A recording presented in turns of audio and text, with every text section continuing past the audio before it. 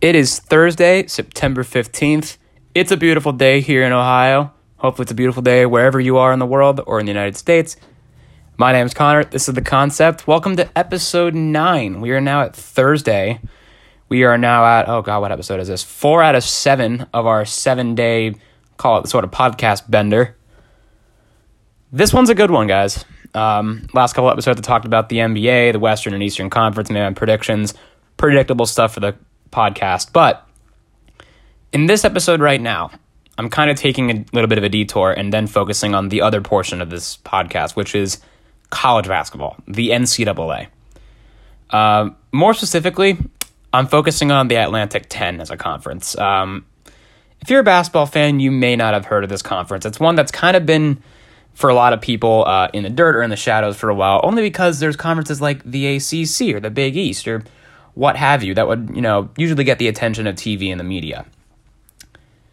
Truth be told, however, the Atlantic 10 might just be the most underrated power conference or slowly on the rise power conference in college basketball. If you think there's something wrong with my head or that I have screws loose, before you say that, listen to what I have to say right now. These next few minutes or so, hopefully we can be on the same page at the end of the day. And I promise you, I'm not saying this because the Dayton Flyers are part of the A-10. I'm not saying that because I'm biased. I'm saying that because the stats show for it, the records show for it, the history shows for it. The Atlantic 10 is legitimate. I'm going to break this down. Before we even begin this section, actually, let us remind ourselves that College Game Day turned down Duke to come to the University of Dayton in March of 2020. How big of a program and how big of a season do you have to have for a program as prestigious as that to come and see your team? It blows my mind. I still remember that day vividly. COVID, I really wish he didn't take away that season. But I'm not here to rant about how COVID took away seasons because, again, that was out of anyone's control. What I am here to talk about is the Atlantic 10. So, without further ado, it's now about 12:40 p.m. the time I'm recording this, September 15th on a Thursday. Let's begin episode 9. So, the first section I'm going to talk about. The A-10 has been developing into a power conference. Let's start with the talent themselves. In this season alone, the 2022-2023 season, there have been a lot of top 25 predictions made by like Cats, ESPN, way too early predictions, what have you.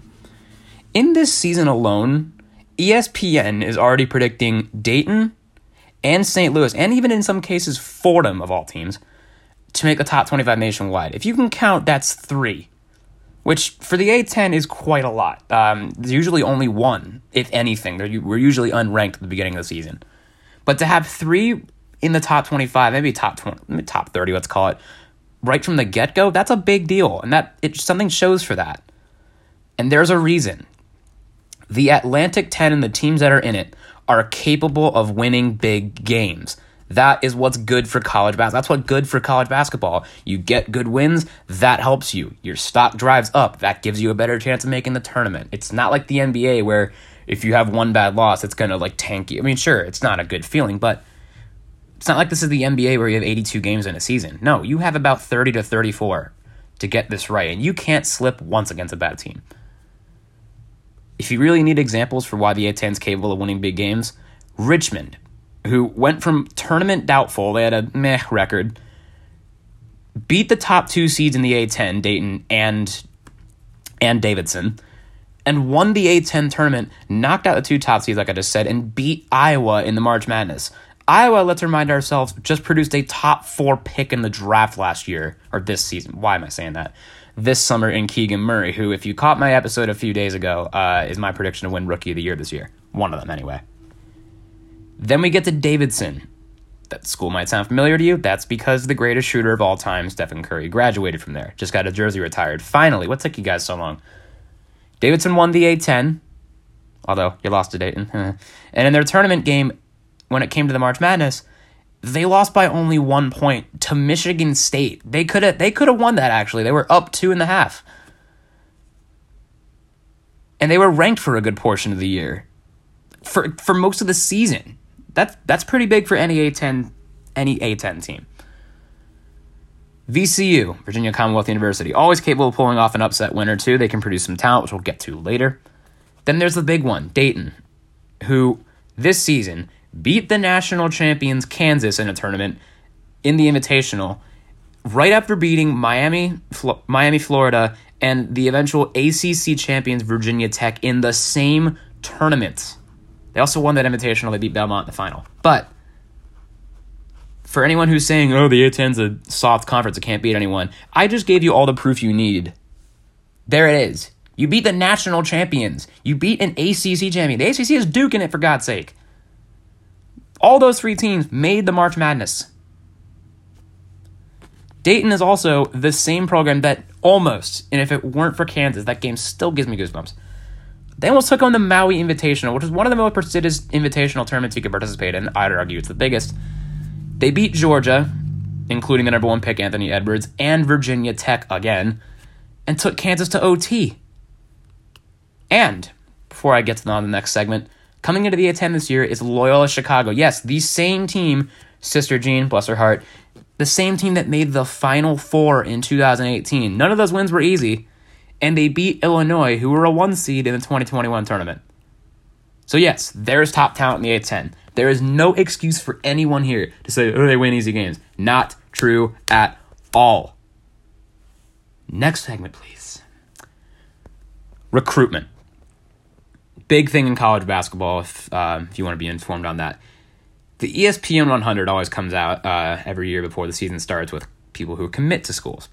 ESPN 100, to put it simply, Dayton has had 2 players in the top 100 in the past 2 seasons. They got Deron Holmes, who was a 46th last year, and they got Mongolian Mike, who is floating around the 85 to 100 range. VCU and George Mason each got one in the ESPN 100 for the upcoming season as well. So it's not just the Dayton Flyers, so don't call me biased. Sort of a short segment, but why do you think recruitment happens?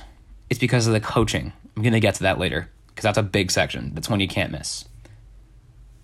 Then there's the transfers. Since the transfer portal kind of changed its rules, the old rules, if you need a refreshment, were if somebody transfers, they have to wait. They have to sit out a whole year and then do the year after that. That's not the case anymore. One can play immediately after. So one plays a season with one team, they want to transfer, great, they go in another one. They don't have to wait. There's been a number of notable players coming to and from the A-10. So that means players are desirable. Example, Iowa State, who are not a bad team in any right, they picked up a player called Osun Osuni. So that name may not sound familiar to any of you, actually. But, to give you a refreshment, the man was a leading shot blocker and glass cleaner for St. Bonaventure last year. So he was a hot topic, arguably could have gone to the NBA draft, actually. Maybe undrafted and re-signed, but he was up there. Then comes who has come in.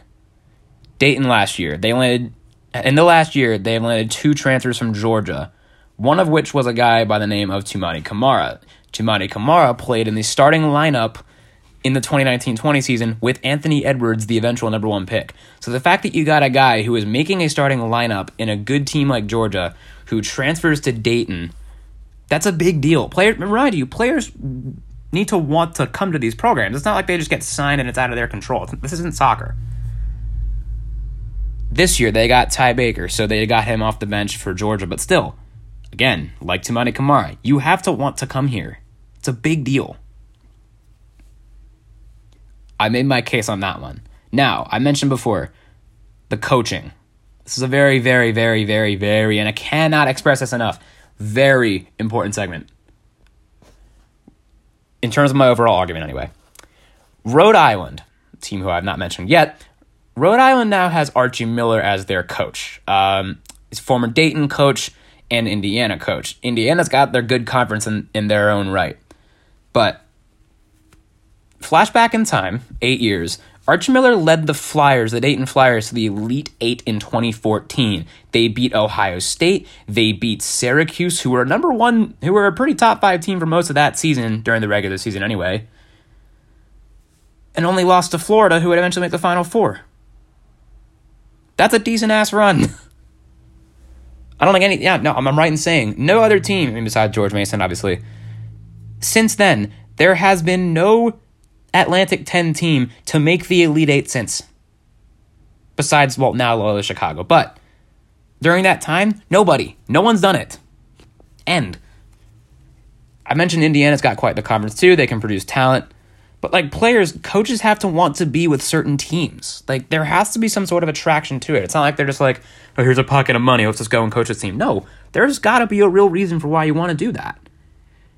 I'm going to give an example for Dayton because, well, I'm the more knowledgeable for that, and it's not my problem. I'm a Dayton Flyer. So here's my argument. Dayton is coached by Anthony Grant, former assistant coach of the Oklahoma City Thunder. That's one point I'm going to get right off my chest off the get-go. Then led Dayton to a number 3 national ranking in 2020. And if it weren't for COVID, Flyers would have likely had a number 1 seed in the March Madness had it happened. But again, like I said in the intro, I am not here to bitch about Dayton not making anything or any team not making anything or COVID because, well, that's in the past, and I'm not a guy to hold grudges on that. Game day was cool, though. But getting back to Coach Grant. Grant won, in case any of you missed it, I can put this. He won Coach of the Year. Not Coach of the A-10, not for like participation or anything like that. No, he took the actual Coach of the Year award home. That means he beat the likes of Coach K, John Calipari, Bill Self, Tom Izzo, all those Hall of Fame level coaches, beat them to that award. Anthony Grant, the coach of the Dayton Flyers of all teams, is a winner of the National Coach of the Year. What more do you want from that? I'm not even sure I need to argue that anymore.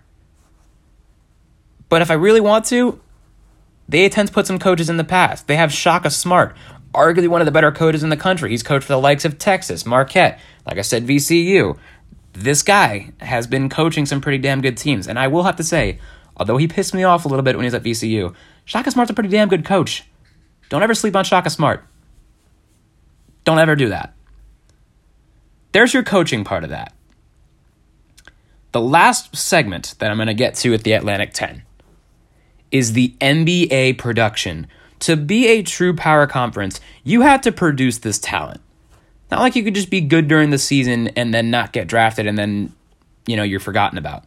That isn't how a power conference works. That's just how good wins work occasionally. It's just teamwork. You need to be playing like a good team, like a quality team, and you got to produce. The Atlantic 10, I'm delighted to say, has done that. I'll just start with Dayton because I'm sure a lot of you are sick of me talking about it. They got Obi Toppin, drafted number 8 overall in 2020. The absolute centerpiece to that Dayton number 3 team. If you watch College Game Day at that time, Jay Billis and him walked around Frericks, that center where they had game day, asking him the questions. He's the star. Everyone knew it. And he won Player of the Year that year.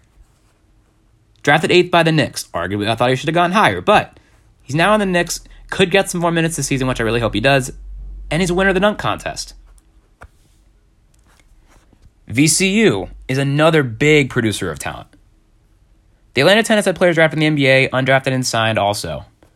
But the commissioner called these people's names. Bones Highland, I mentioned him in my episode a couple days ago, who I think might win Most Improved Player of the Year. He's in for a shout. As much as he pissed me off while he's at VCU, still he knocked us out of the A-10 tourney one year. That sucked. But Bones Highland was taken in the first round by Denver, who is already a good playoff team. He's playing with an MVP, and he's producing for a playoff team. Not like he's just on the bench and acting as an assistant water boy. No. This guy is putting up almost like over 10 points a game. He's taken in last year's draft, already solid, already has playoff experience. That's the Atlantic 10, remember. This is the Atlantic 10 who's producing. Davidson, Stephen Curry, obviously. I mean, I know it's not relevant now because that was prior, but we know what he is. Greatest shooter of all time.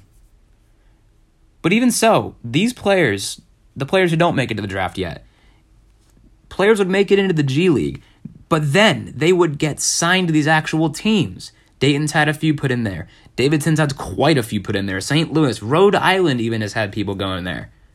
There's a guy in Rhode Island, I forget his name, but there's a few Rhode Island players with NBA experience in there.